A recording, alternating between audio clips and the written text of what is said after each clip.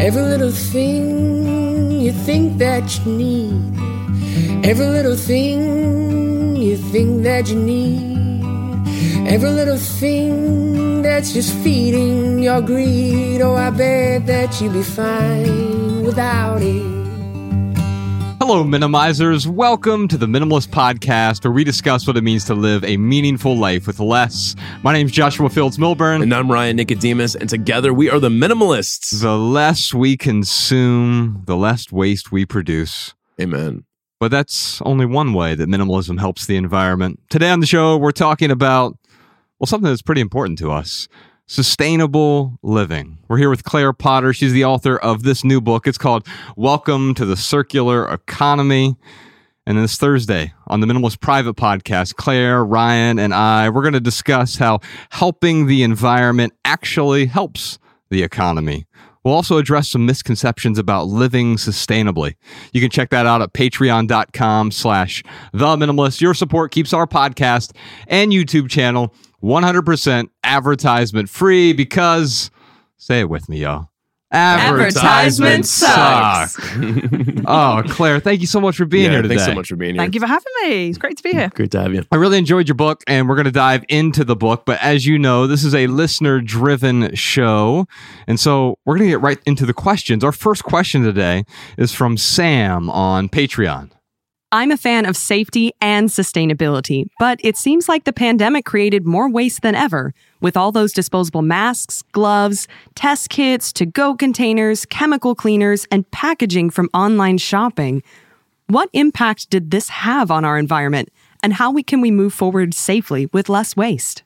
Now, Claire, it's safe to say that, yes, those are many of the downsides. We also had, especially initially, we had some upsides. I remember driving around, well, actually not driving, I was walking around Los Angeles during the beginning of the pandemic, and I noticed how clear it was here. This is notorious for having the city is notorious for having a lot of air pollution, a lot of particulates trapped in the valley here. And so that was different. But yes, there has been a ton of waste. I printed out this article here, ironically, because everything we do is ironic.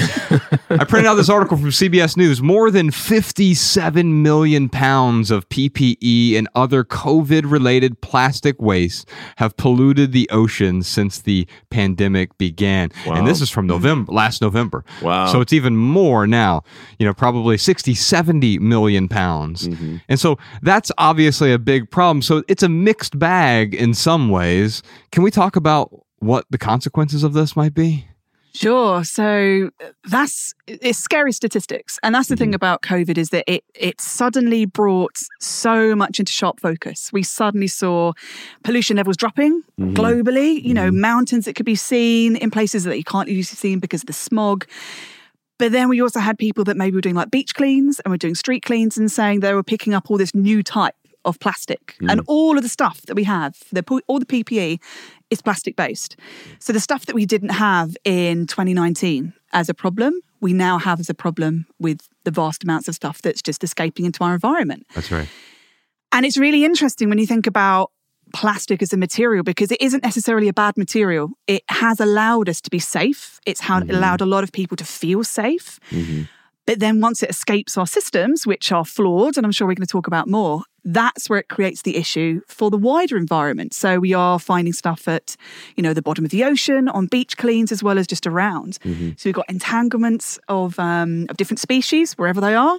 Ingestion, so they're eating it as well, breaking down into microplastics. So we are sort of still finding the negative impact that our ability to handle COVID is going to have. Yeah. And I'm wondering, the second part of this question was, how do we move forward safely with less waste? Because it makes sense in some scenarios to have PPE.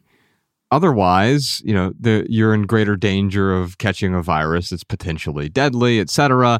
Now, what we're learning with new variants and so forth that are less deadly, I see in the UK, they're not masking children. I don't know that they ever have. And so here, with the school that my daughter goes to, she has to wear a mask every day. And so this is producing a lot of waste. How do we move forward out of this? I mean, there's an individual level, and then it seems to me there's like a more societal or regulation-based level as well. Yeah, so a lot of the stuff that comes around circularity comes around the terms of reuse. So we're trying to eliminate single-use anything. And of course, with PPE, you do have single-use masks, you have different single-use items, tests are, by their very nature, single use. You test, you go. Syringes are a big one, which have to be incinerated, which is terrible for the environment. Exactly. So there are some things that have to remain single use, but there are a lot of things that have sort of come into our lives around the pandemic that we can have as reusable. So reusable masks, they are so easy to get hold of, and they are very high quality. They give you more protection, or sometimes the same protection as, a medical grade mask.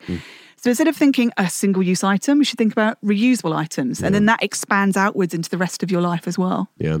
You talked about regulation, and it's almost like to solve the plastic problem, because yes, there's a plastic problem with all the COVID stuff, but not to mention all the other, the problems that plastic causes with, water bottles and everything else, all these different single-use packaging. I wonder if it will take regulation to, basically say, hey, you've got to come up with a plastic that is biodegradable. Now, I know right now they do have, and maybe you can speak more to this, Claire. I know they have biodegradable plastics, but the ones that I've seen, you have to actually bury those properly. And if you don't bury them properly, then they're, take just as long to decompose as regular plastic. Now, probably a little less hurtful on the environment, but yeah, where are we at right now with these these compostable plastics? Sure. So people probably see there's a variety of different plastics. You have your regular fossil fuel-based plastics. That's anything like PET, like a soft drink bottle is usually a fossil fuel-based plastic. Yeah. So that just doesn't decompose at all. It still is here now. So every piece of plastic we've ever created since probably the 1950s is still here unless we've incinerated it. So unless we burnt it, it exists, just albeit in a smaller amount. So she's saying burn all the plastic, we'll be fine. Well, what is interesting is that once you have a material that is a problem, that's usually what we go to, right? We either bury it or we burn it. Yeah. And circularity is about trying to keep those important plastics, materials rather, going. And plastic's a great material. It's awesome. It's lightweight. Yeah. It's, in many regards, unbreakable. Yeah. You can transport things long distances. It's a lower carbon footprint to transport stuff because they're lighter. It's allowed us to have, vehicles that are much more efficient. So the material itself is amazing. Right. And you could go to the hospital and know that the thing that's being put on in your arm is safe and sterile. So it is a wondrous material. But the way we use it is really bad. It's fundamentally wrong because we use it single use. So they are things like biodegradable plastics or compostable plastics. And you look at the packet and go, that's awesome because it's going to go away. But as you said, unless you put it into the right sort of situations, which is higher temperatures, industrial composting facilities, it also doesn't go away. So there's studies in the UK of these compostable bags you can get, your groceries in. And researchers have buried them in the garden thinking, compostable packaging, and then dug them up years later and put the same shopping in them and walked around. Oh, wow. It hasn't lost any structural integrity. So it's the systems. We need industrial composting systems that are readily available to us all and not just in some locations to deal with stuff like that. So there's so much great advancements, but we haven't quite joined the dots yet. Close. Yeah, we're getting there. We're getting there. Yeah. I am an optimist. On the Maximal episode this week, I do want to talk to you about maybe why we shouldn't recycle plastic. I've got an article that I want to discuss because I think we don't really understand what we're doing sometimes. We think we're recycling and that's good for the environment. That may not necessarily be true. I want to dive deep into that. We've got a long article to go over there. But Sam, thank you for your question. Let's move on to our callers, Ryan. If you have a question, comment, or tip for our podcast, you can call us at 406-219-7839 or email a voice memo to podcast@theminimalists.com. Looks like we have a question here from Kaylin in Miami, Florida. How do you become an aspiring minimalist who lives with people who don't understand the value yet of living simply and clearing clutter, including paper clutter and clothing? So Claire, really what Kaylin's saying here, and the question was much longer than that. Podcast Sean attenuated it down a bit. But the essence of the question is, how do we stay motivated and inspire others to live a sustainable minimalist life? It's funny. I think of two things. Ryan and I were just in Columbus, Ohio last month, and we were stuck there. There was an ice storm there when we arrived. We were doing a tour stop, the Love People Use Things tour. We were out on the road, and one of the tour stops we had was in Columbus, and it was at like the nicest mall in Ohio, the Easton Mall, and we're walking in there. I walked in by myself, and this person comes up and goes, "Hey, minimalist, what are you doing in the mall?" And I totally felt like a politician who was caught at a glory hole. Like, I swear I'm not shopping. I have something to do here. And all of a sudden, I realized that, like, well, wait a minute. I am speaking in a mall. Ryan and I often speak in malls. Mm-hmm. Where would we rather speak? It wouldn't make sense for us to go to a Buddhist monastery or a place with a bunch of monks or something and say, all right, guys, let's talk about simple living. Yeah. And so if you're with other people, it's not about proselytizing toward them. And that's what I love about your book, Claire. And even with me and Ryan, like, I never jumped up and said, hey, Ryan, you need to become a minimalist. That doesn't work. What does work is showing people the benefits of simplifying or the benefits of sustainable living. Although in your book, you do talk about, even though sustainable is in the title, in the book, you talk about how, well, you don't want to sustain a broken system. Maybe you could expand on that a bit. Yeah. So what's interesting about the term sustainability is it's one that everybody knows, right? Mm-hmm. So you walk down the street and if you say to somebody, hey, can we have a chat about sustainability? They'll go, yes. If they say yes or no, they'll understand what you're talking about. Yeah. Whereas really, when we think about the word sustain, it's to carry on something, hopefully indefinitely, sustaining something almost forever. But the way that we've built our systems, we can't do that. We can't sustain something that hasn't worked for a long time. So it was really frustrating to think, I kind of need to talk about sustainability so people can look at the book and go, I kind of know what it's going to be talking about. But then really early on, I was like, I think it's 5 times in the book it says sustainable, because I'm like, let's try and get a more descriptive type of language. Is it about regeneration? Is it about circularity? What is it beyond sustainability? But it's the term that everybody knows, whether they love it or hate it. Yeah. Well, let's talk a bit about the circular economy. I love the distinction that you make here.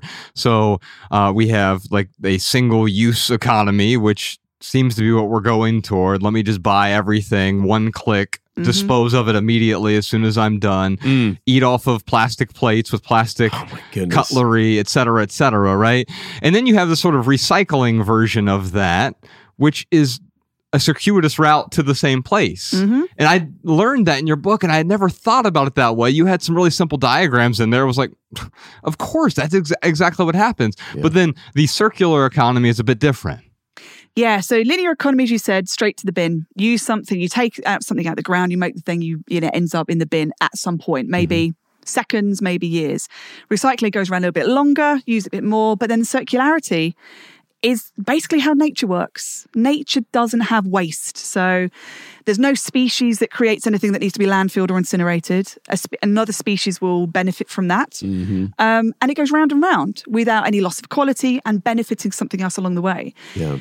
So we're the only species that doesn't work like that on the whole planet. And you look at it and you go, that's kind of dumb. That's really dumb that we've kind of built other ways of working thinking that we're above that. Yeah. And we're really not. Well, in the book, you talk about how nature doesn't produce waste, but we produce waste. And how strange is it that all of a sudden we're part of nature. So in a weird way, the only way that nature produces waste is when it produces humans who produce waste. Exactly. Yeah. And it's a crazy thought. Quite often when I talk to people and I say, we need to try and function more like nature. We need to learn about systems, how things are interconnected, where things are difficult, and trying to find a new system for that. Very much like composting, for example, like industrial composting. And people have that exact reaction. They go, oh yeah, but we're kind of in nature too. And it's like, we're kind of part of the biosphere.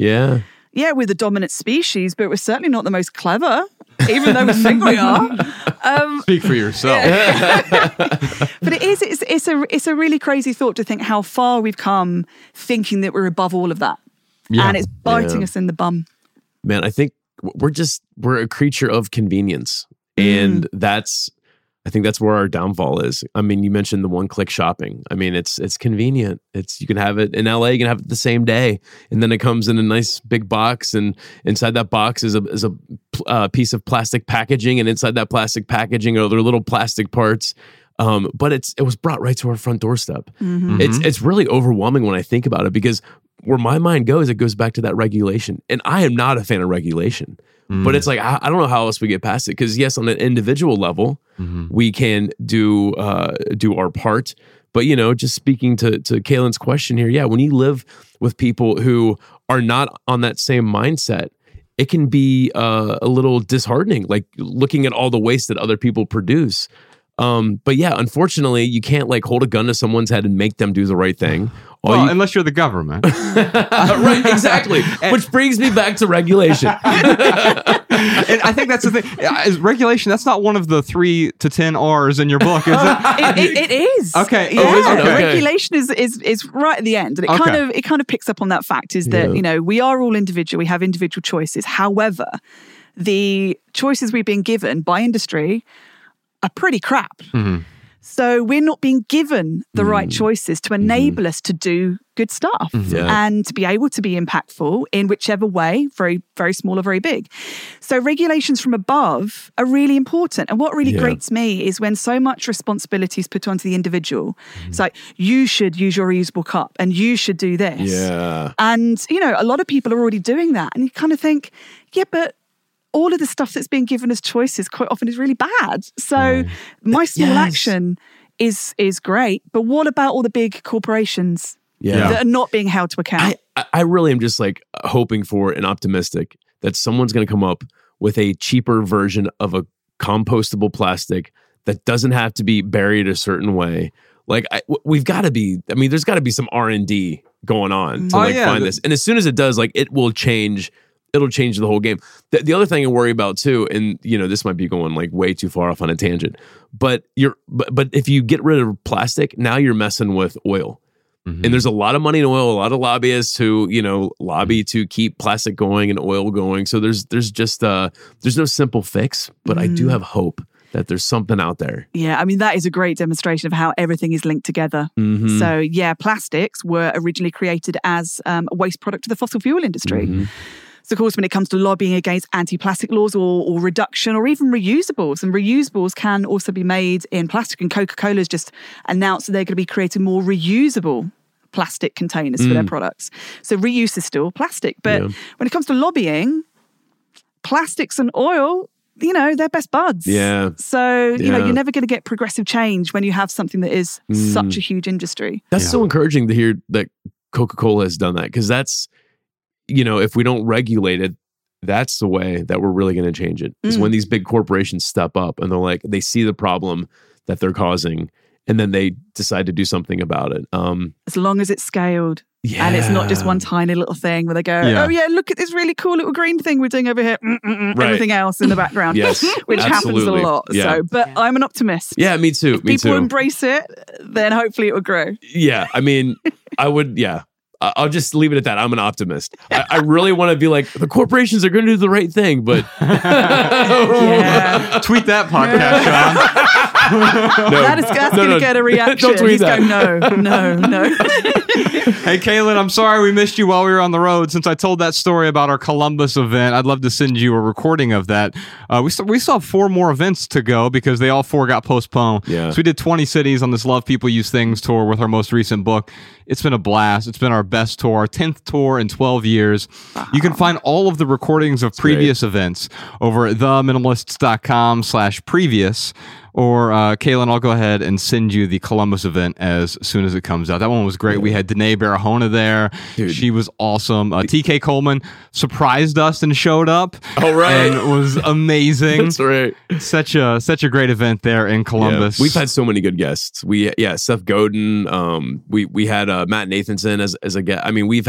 There's a lot of awesome live events there over on Patreon for sure. Yes, indeed. So you can find those, theminimalists.com/previous, all of our past events, and even the previous tours. A lot of those we have filmed or the audio recorded as well. You can just click on a link to check out the audio over there. If you like laughter, you'll love the JP Sears episode. when we had him on yes. with us in Atlanta. It was great. He That was 2017. he basically told me that I dress like a homeless man. Wow. And other antics. Yeah. And other insults by JP Sears. We got 4 more tour stops coming up: Chicago, Minneapolis, Toronto, Vancouver. You can find all the information on our website, theminimalists.com/tour. Do we have any questions from the live stream, Alabama? We do. We have a question from Mike. Being vegan is seen to be sustainable and environmentally friendly, but doesn't growing crops and harvesting fields do as much damage as farming meat? This is a fascinating question, Claire, because I think quite often what we get into here is we like to pick a side. Right. And it becomes my side and my side's dogma. Before we started recording, the Patreon live stream can actually see us. Ryan was talking about, you can go vegan and eat Whole Foods, or you can go vegan like Ryan did once upon a time and eat Oreos. Double stuffed Oreos. Eat whole Oreos. And I'm lobbying for a triple stuffed Oreo. I'm sure there'll be one by the end of the year. single wrapped in plastic. Right, exactly. Yeah. Now, Claire, what I think we can talk about here is quite often the things that contribute to meat being bad for the environment often has to do with factory farming. It has to do with non-regenerative agriculture. It has to do with moving crops from elsewhere in the world in order to feed animals here in the United States. And so at terrible factory farms that mistreat animals. And then it also has to do with, if you're just eating vegan, but you're eating a bunch of pesticide-laden plants or a bunch of Oreos, like that's also not the ideal. Yeah. And so it's not necessarily about this binary Right. of here's good, here's bad. Right. It's about understanding all of these confounding factors that make certain, especially ruminant animals, because of the methane that they produce, but everything else that goes into it can be a tremendous tax on the environment, right? Yeah, definitely. And I think this is, we've just had Veganuary, which gets bigger every year. So this is when people pledge to become vegan for the month of January.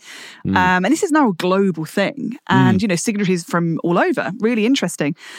And I think when people look at something like veganism and think, is that actually going to save the planet? Because you hear a lot of reports that say it will. It's really important to look at the metrics and not be binary on it. Yeah. So people go, well, you're either vegan or you're a meat eater. Well, no, there's lots of things in between. Yes. You can choose to be vegan some of the time. And actually people go, I can never eat vegan foods. And then you go, okay, you had a salad?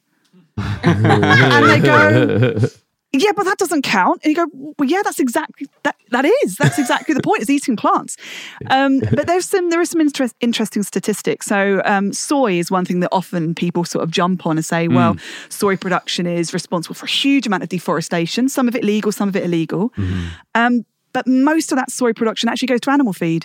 So about 90% of some of the sort of the South American countries' production of soy goes to feed animals. Interesting. So it doesn't go to feed the vegans. Now, of course, some of it does, but it's a really, really complex system. Yes. And that is part of it, is it's not just yes or no, or black and white, or vegan or carnivore. There's all the different intermeshings of it. Yeah.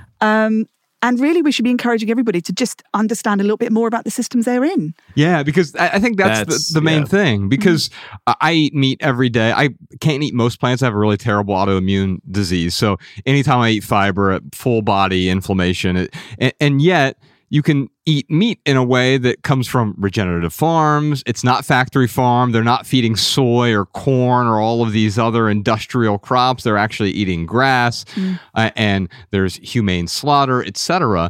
And so when you do that, that's one way of being more intentional with your dietary choices. We actually had Rich Roll, my favorite vegan. He was on the pod. He's been on the podcast 4 or 5 times at this point now. Yeah. But we had him on here with Paul Saladino, who's the carnivore doctor. And so we have Rich Roll and Paul Saladino. You would think they would have nothing in common. But what we actually talked to them about was, what they have in common is making intentional choices, avoiding factory farming, avoiding pesticides, avoiding refined seed oils, avoiding Oreos and other processed foods. Right. And they agree on so much, of what not to do. And quite often what you don't do, and you talk about this a bit in your book, has more impact than what you actually do. Yeah, 100%. And understanding what's in your food. I mean, you can eat whole foods, whatever that's, whether that's meat, whether that's fish, whether that's dairy, veg, it's a whole food. Hasn't been sort of tampered with or processed in any way. Yeah. Or you can eat the processed food. Right. And some processed food has got, a variety of different health metrics, which are good or bad. But a lot of it contains utter rubbish. So regardless of whether you're vegan or whether you're or whatever, it's understanding what you're putting into your body, because that's the nourishment. That's the fuel, right? That's what we've got to move ourselves on a daily basis. Yeah. And each of us function differently. So I haven't eaten meat for 14 or 15 years. Wow. My body works really well on it. I did go back to eating meat for a bit and didn't do so well. And yet yourself, you're the complete opposite. Yeah. And it's about that balance of understanding that what suits one person is not going to suit the next. Yeah. And that's exactly the same as circularity. There's no template saying everybody has to do this thing. Right. Because it depends where you are in the world, depends on your culture, depends on your economics as well. Yeah. A lot of people can't afford to eat really, really healthy foods because trash food is available and it's really cheap. Yeah. So how do we get the ability and the choices to those kinds of people to even try and make better choices? It's really, really hard. Yeah. So the key is being informed with the diet that you choose, what works best for you, where is that food coming from? But so, to maybe reframe the question, it's not about, well, is vegan farming just as harmful? Maybe it's, is factory farming, is that harmful? And that is maybe something that carnivores and vegans can agree upon, that, factory farming can be detrimental. Yeah. A lot of soy, a lot of corn, all this stuff that we're either feeding the humans or feeding to animals, plus the pesticides that are all over these things. Yeah. Talk about being the opposite of nourishing your body. We're often poisoning our body with food-like substances. Yeah. It's not real food. So I love what we're saying here. We're talking about eating whole food. And if you can eat more plants in your diet, then that's one way to do it. Or if you can be more responsible with whatever you're consuming, then that's another way to do it. Ryan, what time is it? You know what time it is? It's time for the lightning round, where we answer your text messages. You can text your questions and comments to 937-202-4654. Now, Claire, this is where we answer questions with a short, shareable, less than 140 character response. Podcast Sean puts them in the show notes so you can copy and share our pithy answers on social media if you like.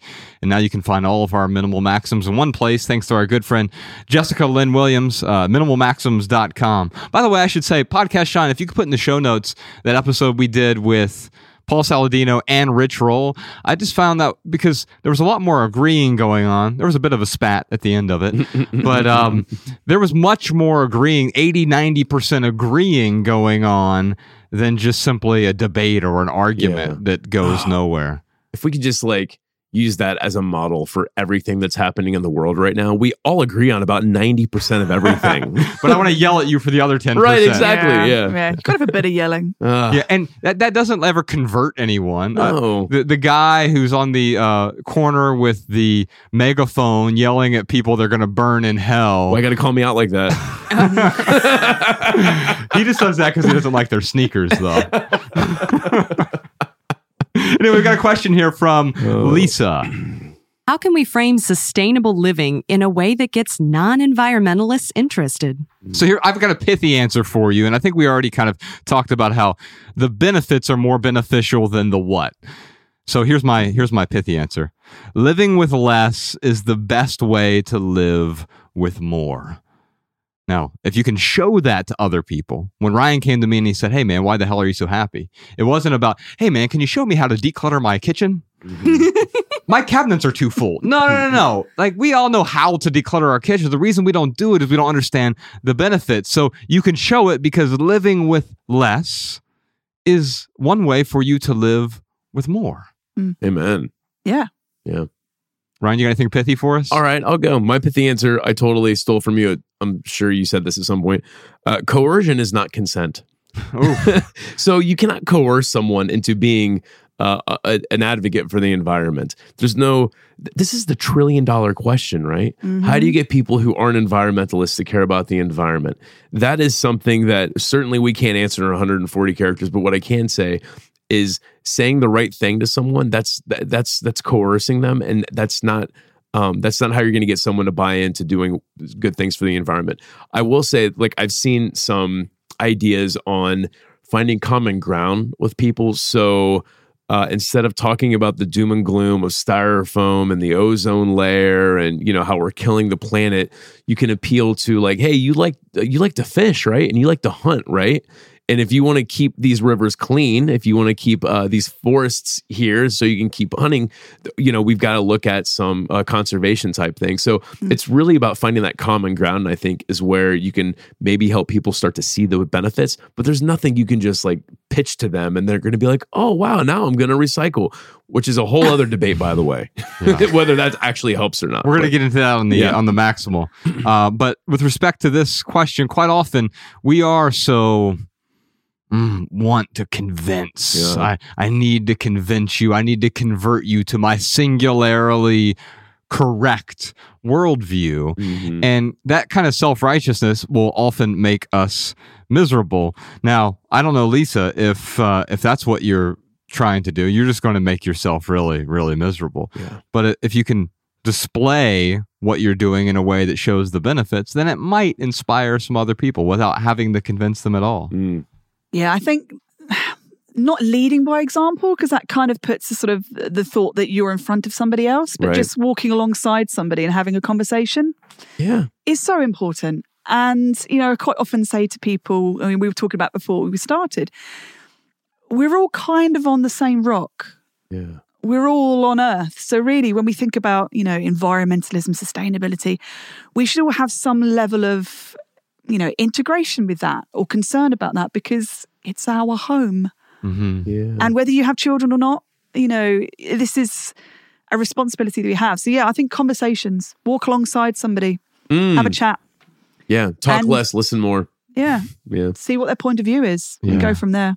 And then the nice thing that as soon as they see the benefits, it really opens up the door for that conversation. When Ryan came to me and said, why the hell are you so happy? It was, now the door is open. I can say, well, there's this thing called minimalism I've been trying out. You didn't coerce me. You didn't say like a magic sentence or a magic insult that made me be like, oh, I need to minimize. I didn't even convince you. You were convinced without my trying to convince you. And I think that is really the key. We got so much more to talk about, but first, Malabama, what do you got for us? Here are some voicemail comments and insights from our listeners. Hey, Joshua and Ryan. This is Lewis from Wirral in the UK. I have a tip related to your 229th podcast, Tech Problems. The majority of us, when we receive a smartphone, never change the default sounds played for notifications received. So when we hear one of these default sounds, this can create an unnecessary urge for us to pull out our smartphones and only to find the notification was received on another nearby device. By changing the default sounds on your smartphone to sounds you don't hear within your home and working environment, over time you learn to disassociate these sounds with your smartphone. I have found this helps maintain my focus in busy environments and has reduced unnecessary checking of my own smartphone. Hey, Josh and Ryan. This is Haley from Arkansas. I feel like I've noticed a lot of other parents that are trying to get into this minimalism thing, having trouble knowing what to do with all of the crafts and drawings and things that their children bring home from school. And I recently discovered an app called Keepy. That's Keepy. And it's really neat. You can take a picture of whatever the item is, and you can write a description of it. You can put when it was created and where. And then you can also record a video of your child describing what the drawing is of. And you can separate it to all of your children, so you have a different folder for each child. And then you can share all these things privately with whatever family and friends that you want to. The app costs about $15 a year, but that seems really reasonable to me to cut down on the stuff that you're saving. And then there's another app or website called Keepsake, and that's spelled with a Q.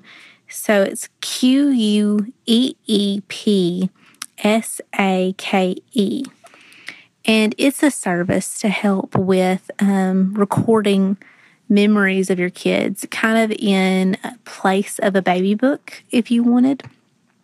And you can go in and enter your child's information, and then they will text you questions as frequently as you want to pay for the free services once a week, but you can have it every day for each child if you want to, and also text pictures if you want to. So they text you a question and you reply back, and then they save it. And then you can just log in and look at your book if you want. You can print it out if you desire to at some point. But that's another way that parents can cut down on some of the clutter that comes with the fun parts of parenting. All right, y'all. Big thanks to our new friend, Claire Potter. Check out her book. It's called Welcome to the Secular Economy. The subtitle here is The Next Step in Sustainable Living. We'll put a link to that in the show notes. You can also follow her on Twitter and Instagram. She's at Claire Potter on Twitter. We'll put her Instagram in the show notes. Ryan, real quick, for right here, right now, here's one thing that's going on in the life of the minimalists. You know, the pandemic disrupted a lot of things, but one thing it disrupted for us is we used to go out. One of the ways that you and I make a living is we speak at places. Yeah. The minimalists have spoken at Harvard and Google and Apple and countless other colleges and companies and conferences. And when the pandemic happened, everyone started working at home, and we didn't really go out and speak at these places for a couple of years. We're finally getting back to it. So if you're interested in having the Minimalist speak at your organization, you can contact our agent. All the details are over at theminimalists.com/speaking. Theminimalists.com/speaking. If you want us to speak at your event or organization, we'd be happy to consider it. We only do about 1 or 2 a month, so we can't say yes to all of them. But of course, if you have something that looks appealing, looks like it aligns with what we're doing, we'd be happy to consider it. For added value this week, Ryan, have you heard of this band called the National Parks? I have not. I thought the name of the album, since we're talking about sustainable living, quite often we think of, sort of apocalyptic or post-apocalyptic worlds that living in a non-sustainable way, an unsustainable way leads us to. The title of their new album is called A Mix for the End of the World, Part 1. Why are we so obsessed with the end of the world, man? I mean, part of it is biblical. I think it goes back to that, but you know what? It probably goes back way before that. We're obsessed with the end of things, our life, and we want to assume something goes beyond this. We want things to stretch on in perpetuity as well. Anyway, it's a great album, and it kind of reminds me of just sitting or laying down on top of your car and just looking up at the stars. It's that kind of acoustic singer-songwriter, but then there are upbeat tracks as well. The song we're going to listen to at the end of this episode, if you're listening to the audio version, is Headlights. Or Jordan, if they can click up here somewhere, I'm sure there's a YouTube version of Headlights. This is from the National Parks. Their new album is called A Mix for the End of the World, Part 1. Check out Headlights. By the way, Ryan, we have a bunch more surprise questions this week, like what are 3 things that every minimalist must consider to create a more sustainable life? How can our home's interior design save the planet? Why is it a bad idea to recycle plastic? Plus, a million more questions for Claire Potter and the Minimalists. And if you want to hear all that, check out the Minimalist Private Podcast this week. Visit patreon.com/theminimalists to subscribe and get your personal link so that our weekly private podcast plays in your favorite podcast app. You'll also gain immediate access to hundreds of hours of private archives, recordings of live events, exclusive home tours, and our private community of thousands of open-minded minimizers like you. You can follow The Minimalists on TikTok, Instagram, Facebook, and Twitter at The Minimalists. If you want our podcast show notes in your inbox, sign up for our email list over at theminimalists.com. On behalf of Ryan Nicodemus, Podcast Sean, Malabama, Jordan No More, Social Jess, Danny Unknown, Emma the Immigrant, and the rest of our team, I'm Joshua Fields Milburn, reminding you to love people, and use things, because the opposite never works. Thanks for listening, y'all. We'll see you next time. I guess I should say use fewer things for this episode. All right, y'all. See ya. See ya.